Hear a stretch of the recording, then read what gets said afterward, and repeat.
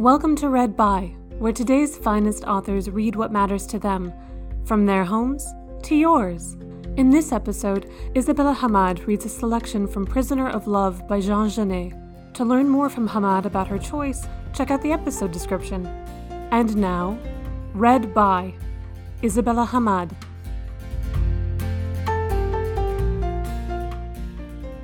Hi, I'm Isabella Hammad, and I'm going to read a passage from Prisoner of Love by Jean Genet.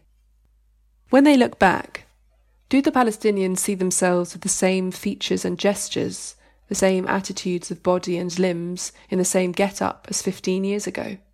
Did they see themselves from behind, for instance, or in profile? That image of themselves they conjure up amid the events of the past, is it younger? Which of them remembers the scene I witnessed under the trees at Ajloun a few days after the fighting in Amman? The Fedayeen had built a little arbour with a roof of leaves, and inside was a table, 3 planks laid shakily on 4 roughly stripped branches, with 4 benches fixed in the ground around it. The month of Ramadan had brought the expected surprise of a crescent moon open towards the west. We'd eaten our evening meal out on the moss near the arbour, and were sitting replete around a bowl still warm but empty, listening to someone reciting verses from the Quran, so it must have been about 8 o'clock.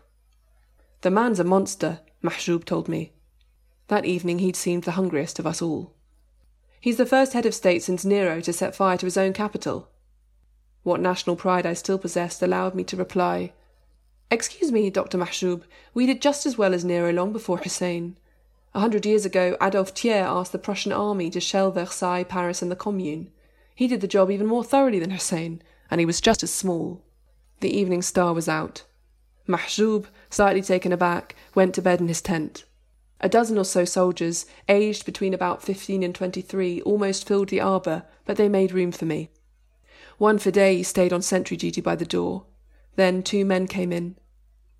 They were fighters, still quite young, but with downy moustaches on their upper lips to show how tough they were.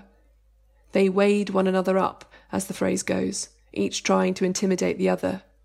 Then they sat down facing one another, lowering themselves casually but stiffly onto the benches and hitching up their trousers to preserve a non-existent crease. I was sitting silent and alert, as I'd been told, on the 3rd bench. The newcomer sitting next to me took his hand out of the left-hand pocket of his leopard trousers and, with a movement at once very human and yet seeming to belong to some rare ceremonial, produced a small pack of 50 cards, which he got his partner to cut. Then he fanned the cards out in front of them. One of the 2 swept them up and arranged them in a pack again, examined it, then shuffled the cards in the usual way and dealt them out between the 2 of them. Both looked serious and almost pale with suspicion. Their lips were tight, their jaws set. I can still hear the silence. Card-playing was officially forbidden on the bases. Mahjoub had referred to it as a middle-class pastime for middle-class people. The game began. Gambling, and for a stake, filled both their faces with greed. They were equally matched, and first one and then the other grabbed the kitty. Around the 2 heroes, everyone tried to catch a brief glimpse of their swiftly concealed hands. Against all the rules, the onlookers behind each contestant made signals to the player opposite, who pretended to take no notice. I think they must have been playing a game something like poker.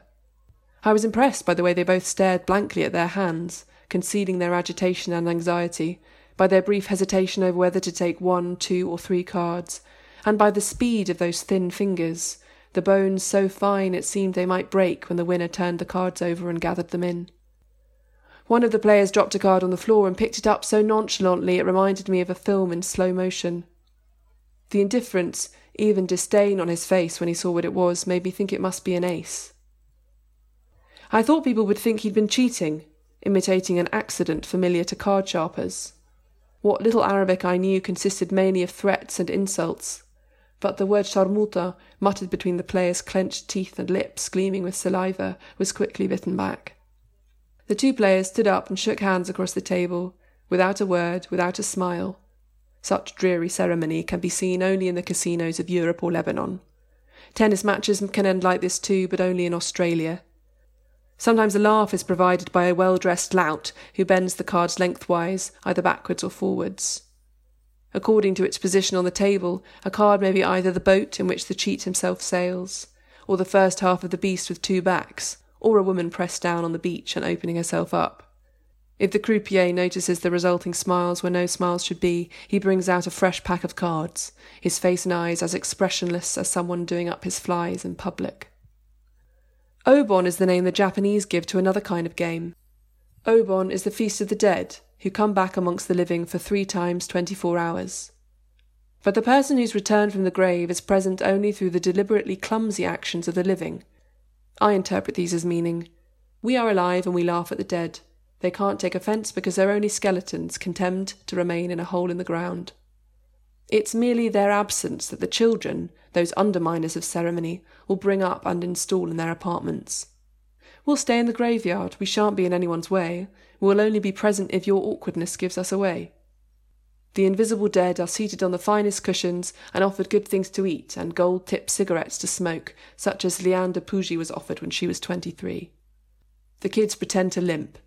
It seems that in the month leading up to Obon they practice limping, the better to leave the absent corpse behind in the races. These come to a sudden end.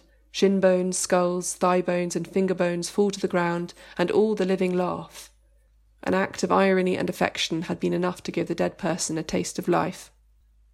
The game of cards, which only existed because of the shockingly realistic gestures of the fedayeen, they'd played at playing, without any cards, without aces or knaves, clubs or spades, kings or queens, reminded me that all the Palestinians' activities were like the Obon feast, where the only thing that was absent, that could not appear, was what the ceremony, however lacking in solemnity, was in aid of.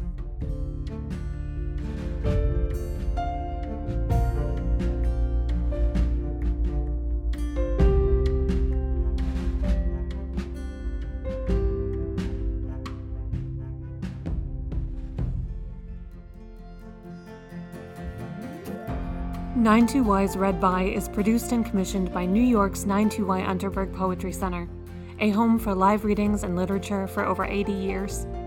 To invite more authors into your home, subscribe to 9 Y's Read By wherever you download podcasts. If you're able, please visit 92y.org/helpnow to donate to support 92Y and our new digital programming. Thank you. And thank you for listening. Find more great recordings at 92y.org/readby.